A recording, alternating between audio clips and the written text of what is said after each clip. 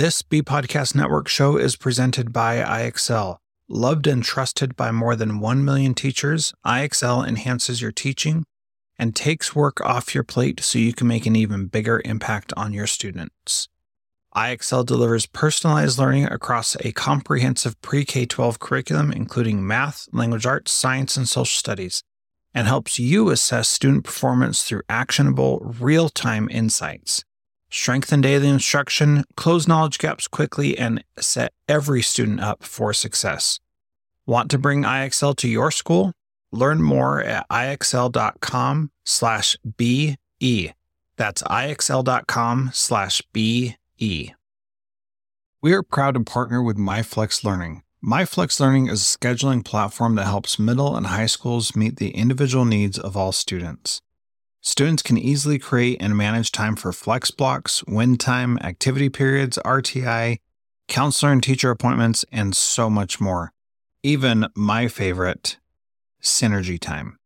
And with its built-in accountability tool and reporting features, MyFlex Learning solves your challenges around getting kids where they need to be and understanding how flex time is spent. Make flex time work for you. Visit myflexlearning.com/BE to learn more and receive $500 off your first year.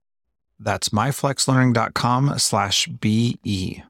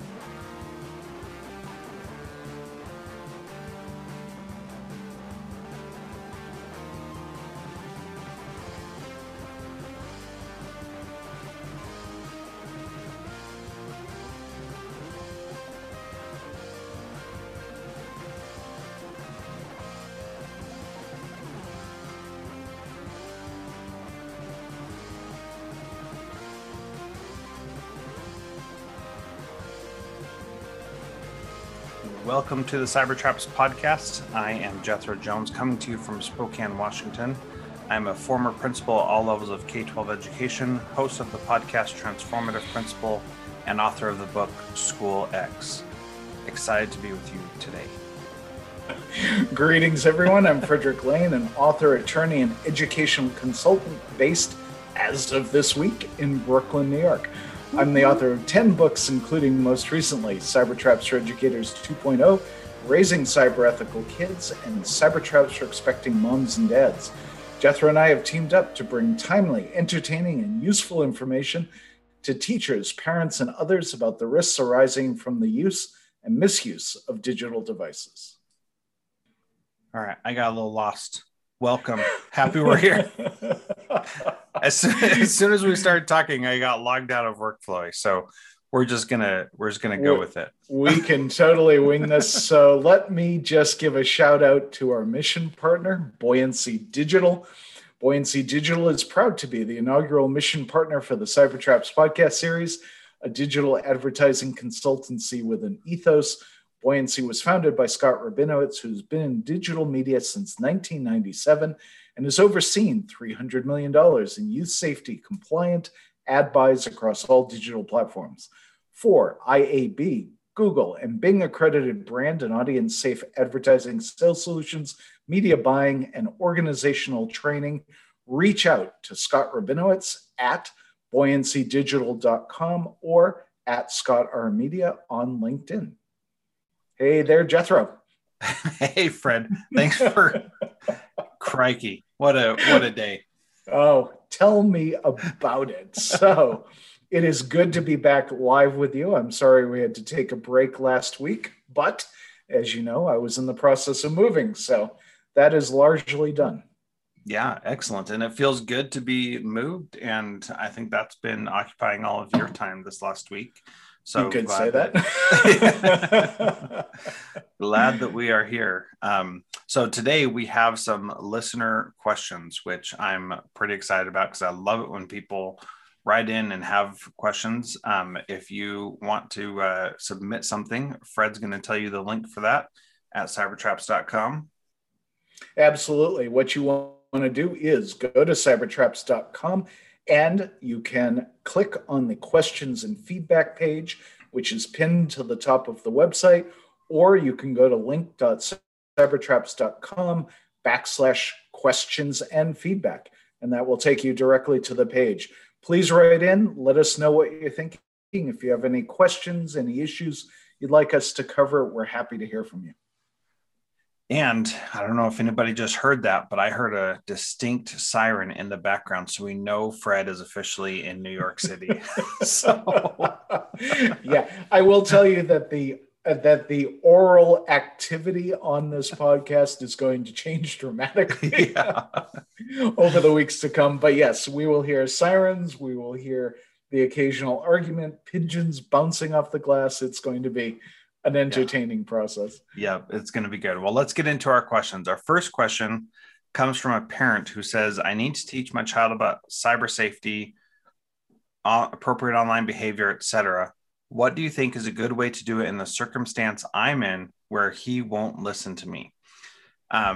One of the things that she also mentioned was that he is very much afraid that I'll take away his phone if I find out about anything he is doing that is not appropriate. So as soon as a topic comes up about the phone, it's explosion city right away because he's so afraid of getting his phone taken away. What advice do you have for this dear mother, Fred? Oh boy. For starters, these kinds of emotional interactions are very common, obviously, in terms of kids going through adolescence and trying to create their own identity and figure out who they are. So none of this is abnormal or out of the ordinary, but it is important to persist and help your child understand that you still have a role as their parent in terms of educating them and keeping them safe, even though they take a very proprietary attitude towards technology. And, again, we've all had to cope with a very quickly changing technological scene. I do want to give a shout out to anybody who listens to this who has younger children, to underscore the importance of slowing down access to technology as much as possible when kids are younger. Obviously, for those of us who have had older children, that's not really an option. So then the question becomes, how do you open up those channels of communication, right? Because what's happening now is that when the subject comes up, your child just wants to leave, doesn't want to engage in any way. So one of the things that we talk about, Jethro, I think, is finding common technological discussion points for kids and for parents.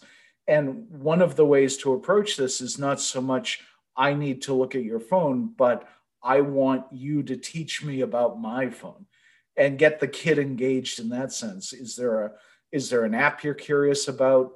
And coincidentally, you think your kid might be using, but are there aspects of your phone that you would like the kid to help you understand? And that can be a non-confrontational way to step into this. Mm-hmm. Yeah, I think those are really good ideas. And that is a good way to soften the conversation so that it's not always about them doing something wrong, but it's about learning together, which is helpful also. The other thing that I've had a lot of success with in schools specifically is when kids escalate really quickly after a confrontation or something like that, is I find easier paths to get into that. So one of the ways to do that is to, one, have a 4-to-1 positive to negative ratio. And this is something where you say something good about what they're doing with their phone or how they're using it. And trust me, this can be really hard to find something good that they're doing, but it's important to try to find it so that you're not just harping on all the negative things that they're doing. I really like the way you're holding that phone. That's very Yeah. I really like how you're holding it like a slice of pizza. That's really nice. And that kind of stuff is whatever you can do to like bring some positivity to it so that every conversation about it is not just a negative conversation. And that can be really challenging. I'm not gonna lie about that. And sometimes the other thing that you need to do, so Fred suggested having them teach you something using a 4-to-1 positive to negative ratio. And another thing is to just reset things and to really frankly say, and this is what Tessa Stuckey talked about in episode 1, say, I made a mistake in giving you this phone and not talking to you about it. So we're going to have a reset and I want to do this better. And here's what I need to tell you as you have this phone, and we just need to talk about it. And approaching it like that can put them not on the defensive because it's not their fault that they're doing something wrong. You're admitting to it being your fault that you didn't set them up for success. And again, like all these conversations can go nicely or they can go really poorly. And that's just what happens sometimes, and you got to be prepared for it.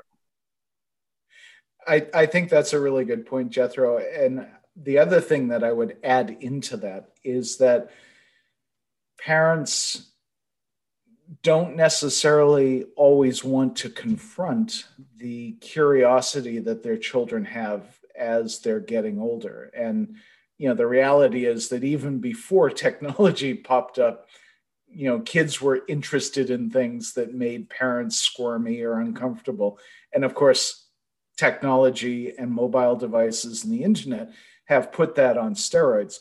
So maybe one of the things to think about is how do we de-escalate the child's concern that simply looking at his or her phone is going to cause the parent to freak out and try to take the device away. And in general, over the years, I think my position on this has evolved to recognizing that it's probably only in the most serious circumstances that would be a necessary outcome. And I think that, you can figure out for yourself what your standard is, but in broad terms, as long as they're not doing something criminal, there are penalties that are less severe than removing the device. And I think if you talk to your child about that and say, look, we need to have a conversation about how you're using the device because I am your parent and I do have a role to help you use it safely. There are very few circumstances in which I will insist on taking the device away from you. And we'll talk about what those are.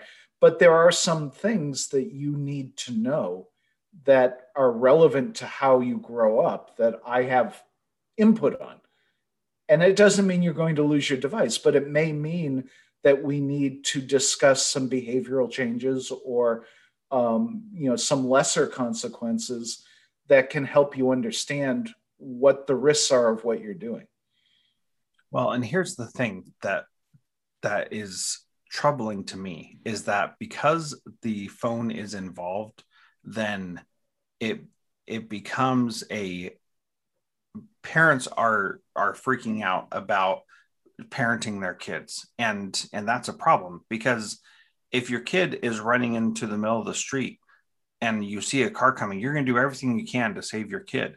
And if your kid starts driving the car without your permission, you're going to, of course, put a stop to that however you can. But when it comes to phones, we take this different approach for some reason. I think that we just have an unhealthy relationship with it and need to do a better job of recognizing that it's just another parenting opportunity. And we need to see it as such and act accordingly. Any of the problems that we have had, we talk to our kids and try to make it better and try to fix it. And we need to continue doing that with devices as well.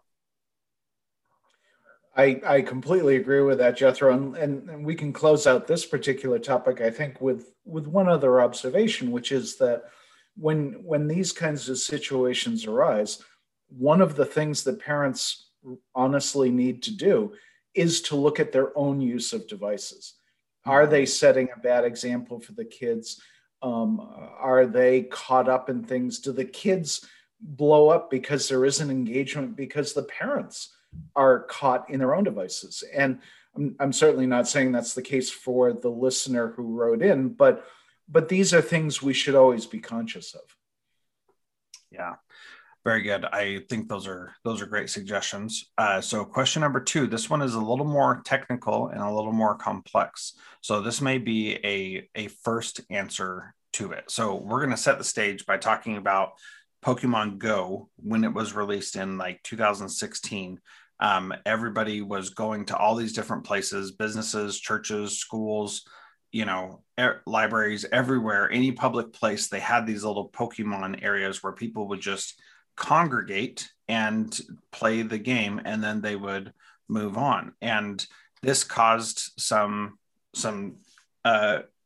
discouragement, I guess is the best word, for people coming into the places thinking that they were full or busy or whatever. And so companies certainly could have lost some revenue from that. And so then the question came, should we set up signal jammers so that there's not a good internet signal here? And by extension, should we use boosters to ensure that people within the building can have access to the internet on their devices? This is something that schools have been debating for years about blocking cellular signals in buildings, and lots of schools are built like bunkers, and so they already don't have good service. So you pretty much have to be on the Wi-Fi to get to the internet. But then, especially in Utah, there are a lot of cell companies that put cell towers on top of schools, so they conceivably have really good cell service there because they've got the tower right there with them. So the question from this listener is, should we jam signals, or should we use boosters to make it so that people have better cell phone reception in buildings? So that's a basis there. Let me read the exact question.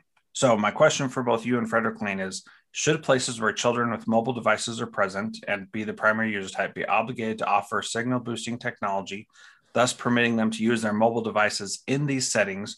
Or should the use of signal jammers be permitted or considered, such as in teaching or classroom settings? So first thought, what are your thoughts on that?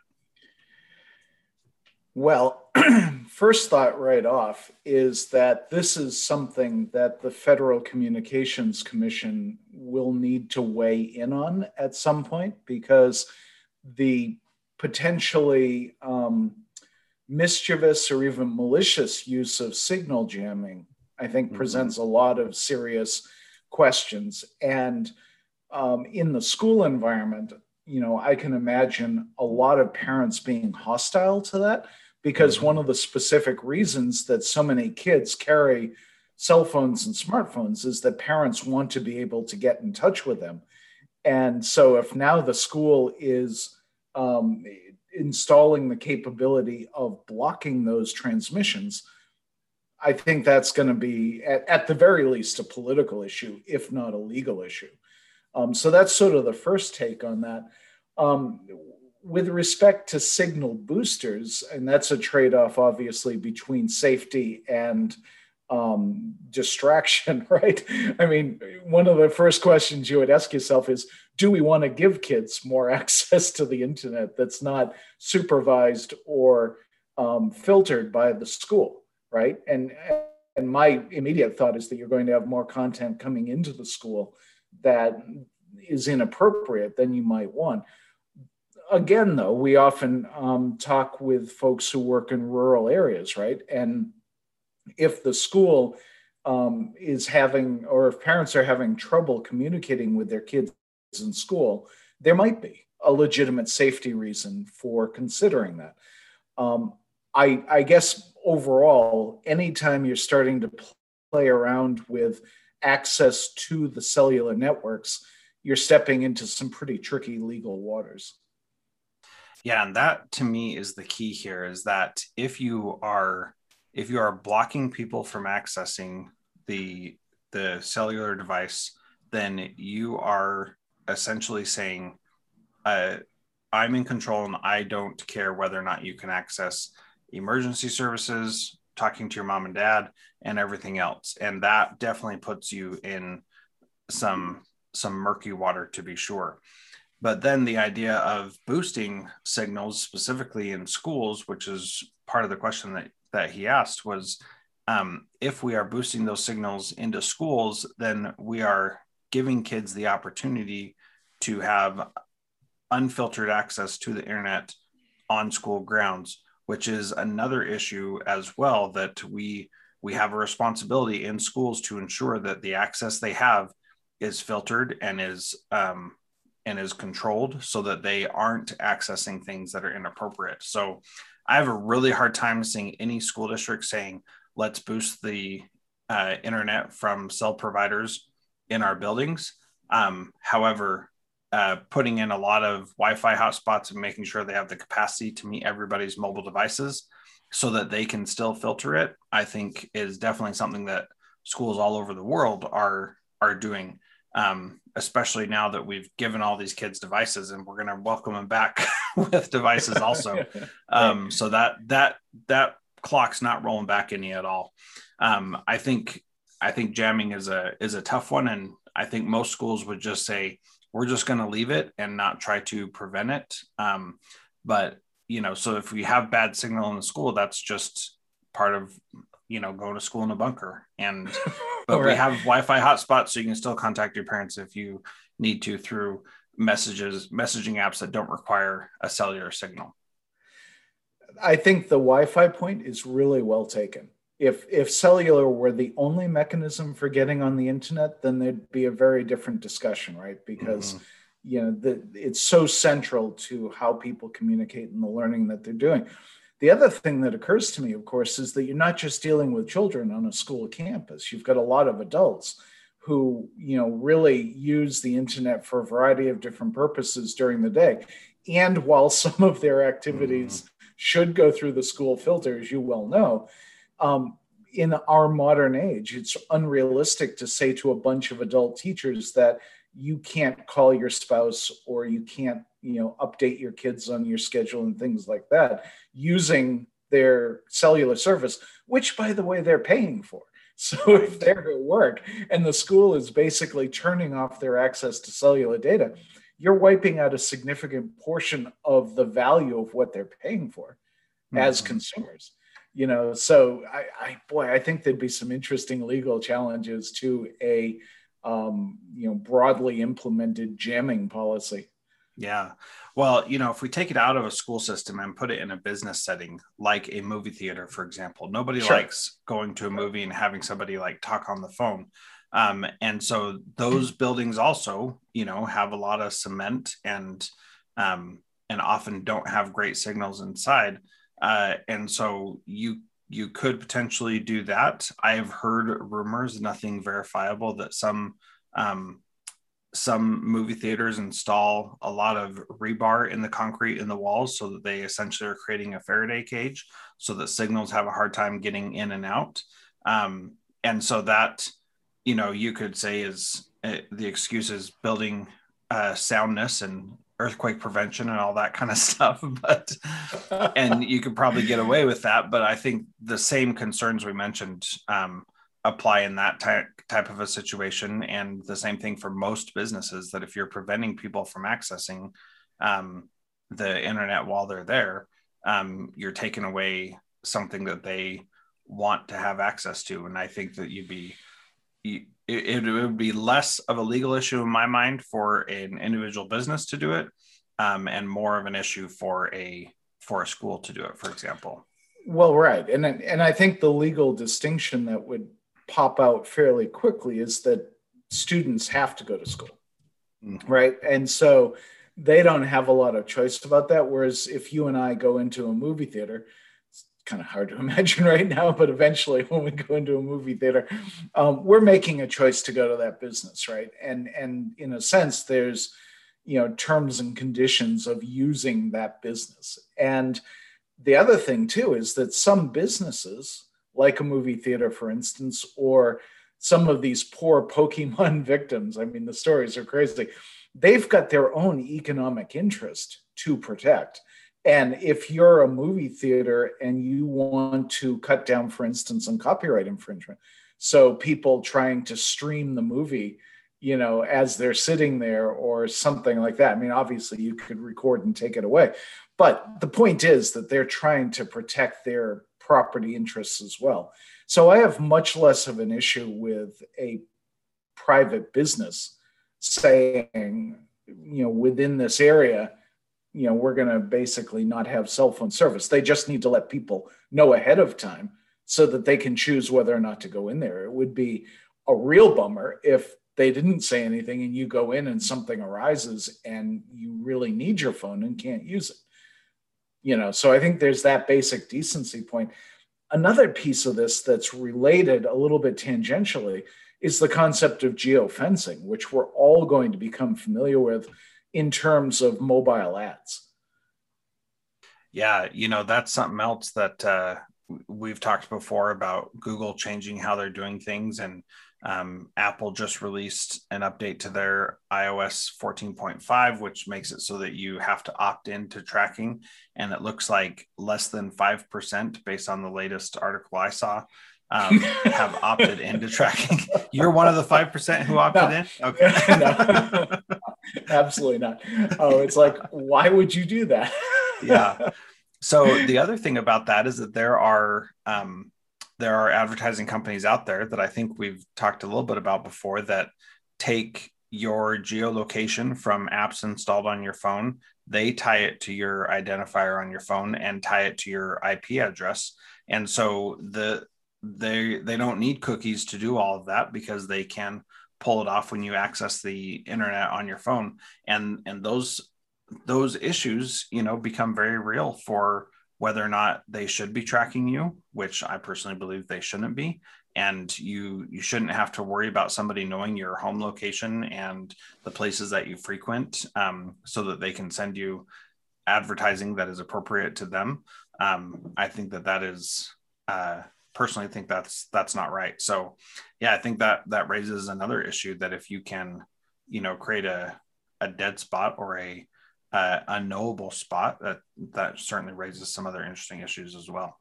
Well, you may have seen, Jethro, because you're tuned into this kind of thing, that I don't know if it's still true, but at least for a period of time, when you looked on Google Maps, you could not see the vice president's house in their satellite scans. It was actually blurred out. The old Naval Observatory down in Washington, D.C. And I haven't checked recently. I can't imagine that's still true. But, these are the questions that arise, right? Are there legitimate reasons for privacy, or put another way, for non-functioning technology in certain circumstances?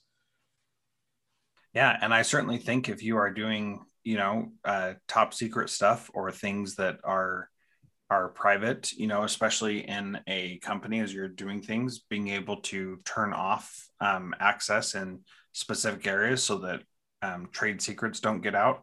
I think all those things, I mean, those are other concerns that come up with this as well. And, a lot of those things, as you mentioned at the beginning of this question, that the FCC needs to step in at some point and make a decision on what is and is not allowed, and when it's appropriate and when it's not. And as far as I know, they have not yet made any decisions on that, unless you know something else.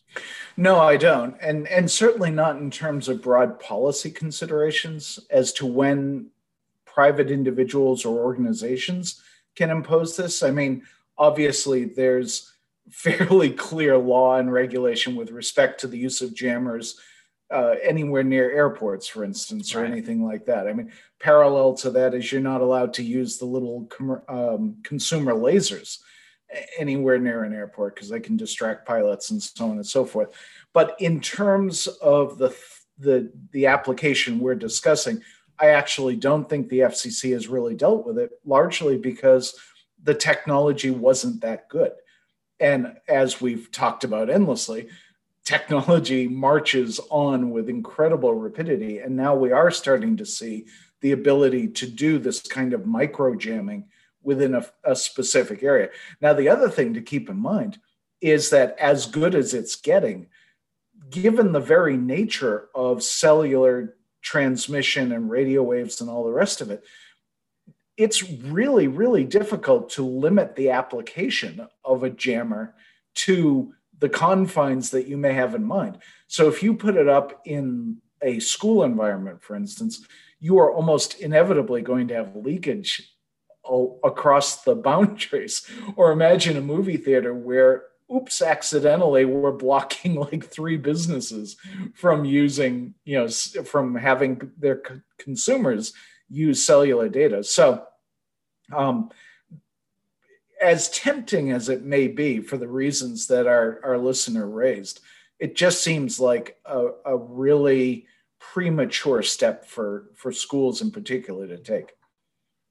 Yeah, and I would say even for businesses to take as well, that there's too much unknown and too much that you can't control that would make it tough. I mean, if you could say in this box, you can't use the internet, then that's one thing. But if you try to like put it out in front of your building or whatever, you're inevitably going to cause problems for other people, which is not good either. So anyway, let me give you yeah, please.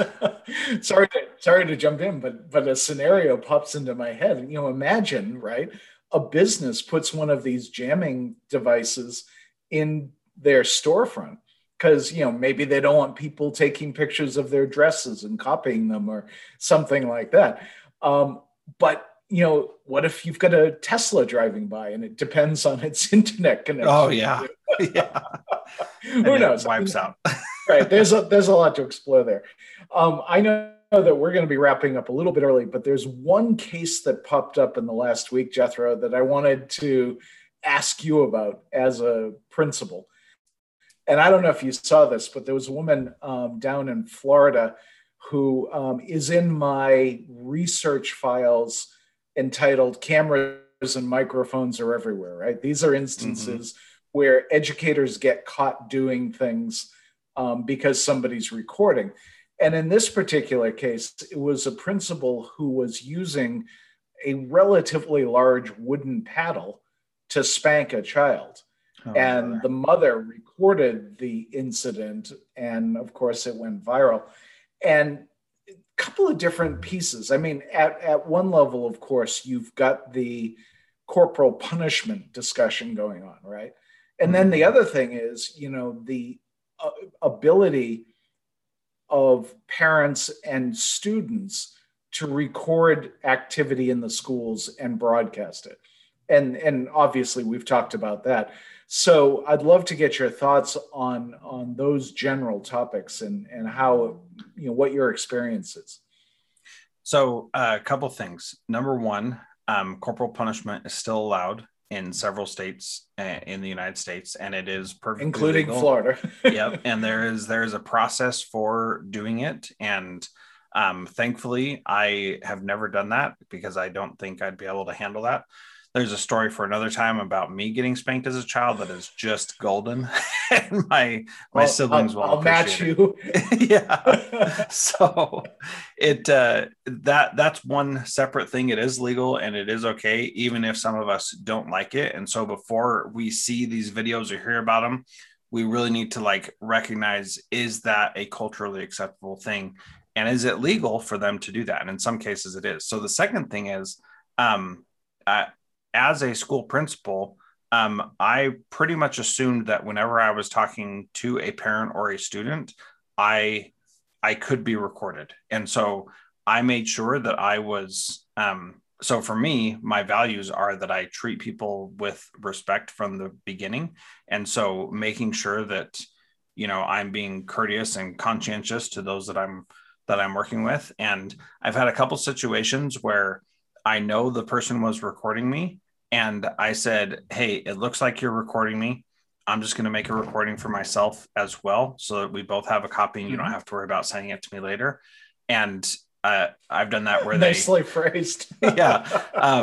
So I've done that when they were clear they were recording, and I've done that when they were trying to secretly record me. And in those situations, I mean, you have to recognize, being in the public eye with everybody having cell phones, that is an issue, and you have to be aware of that. And so, there can be unfortunate situations, but if you are not aware and prepared for people to be recording, and you're in a public position of authority, then that's going to be, I think, very detrimental to your career. You just got to be aware of it, and we're seeing more and more of that coming to pass right now, all over the world, with people recording things that in the past we wouldn't have had to think about being recorded.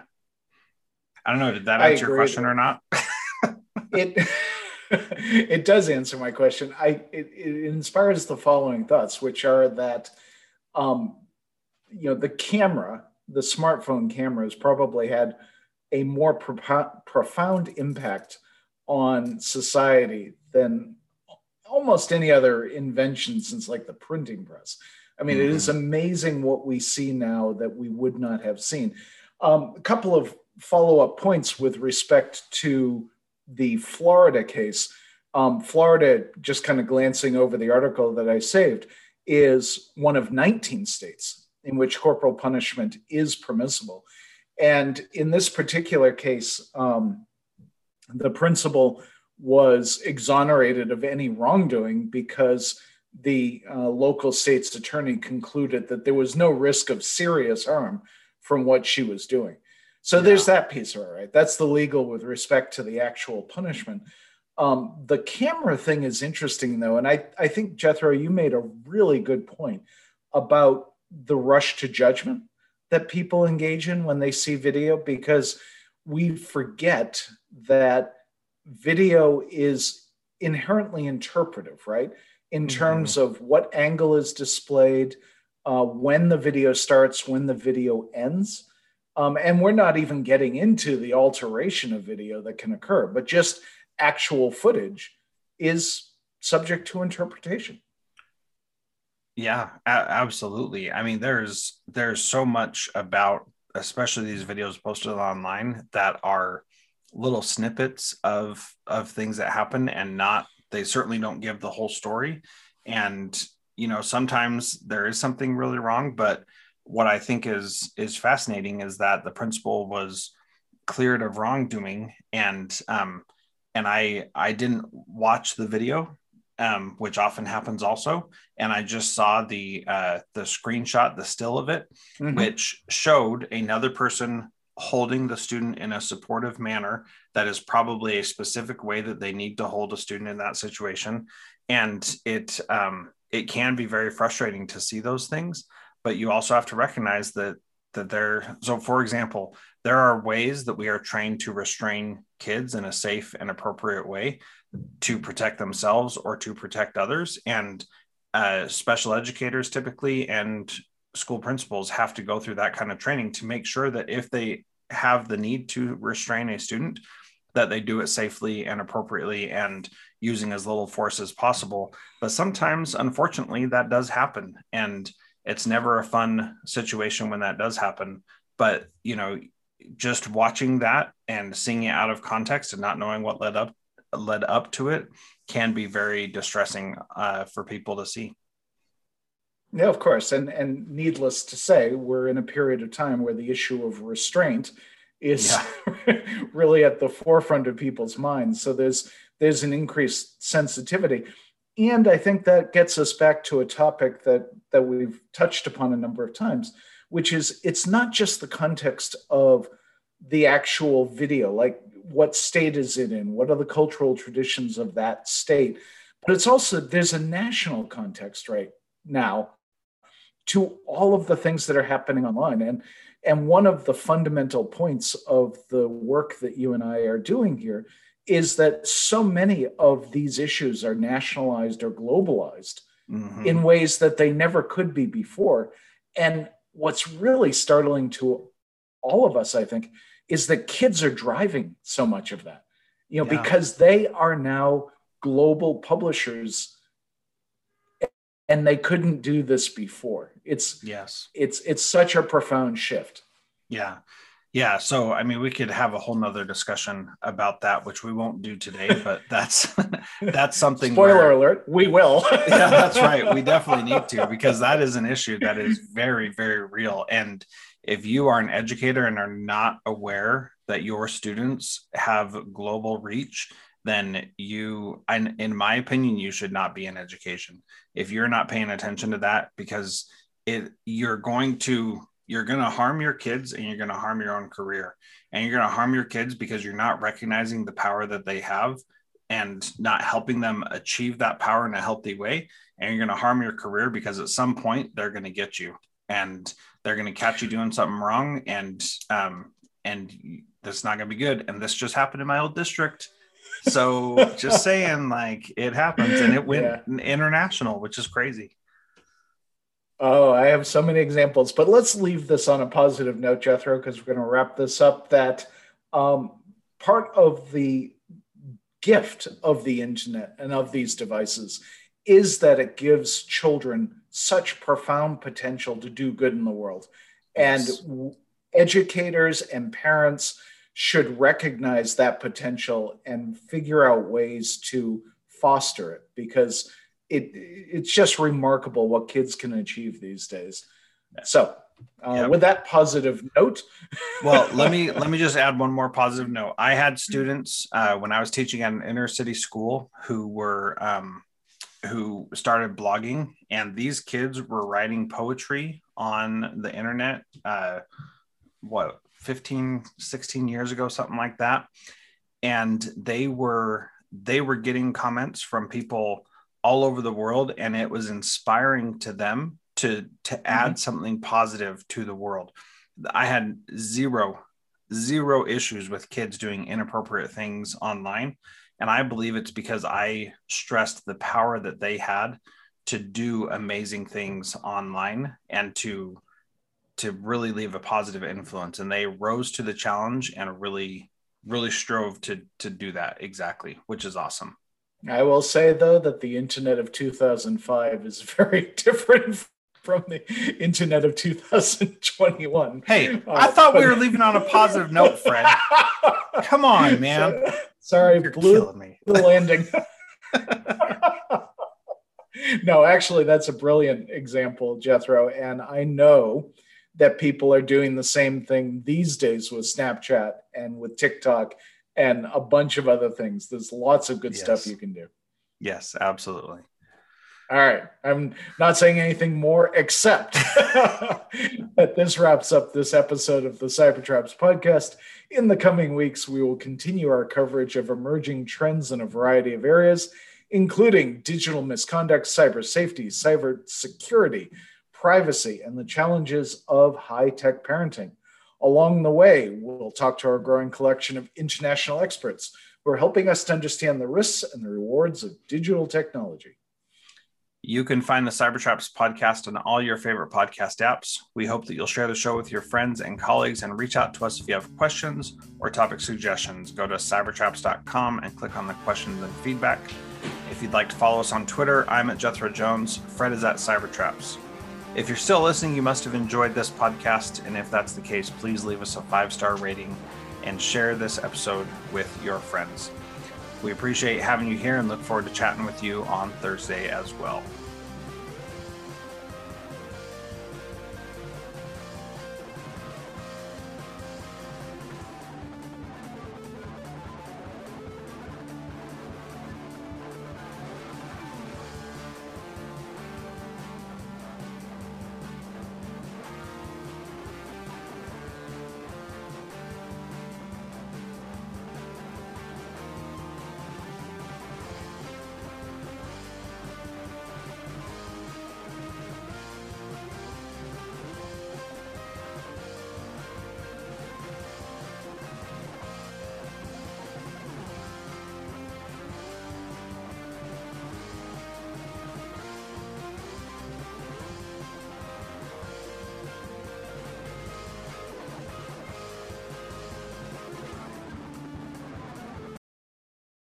There are lots of solutions out there for giving students what they need when they need it.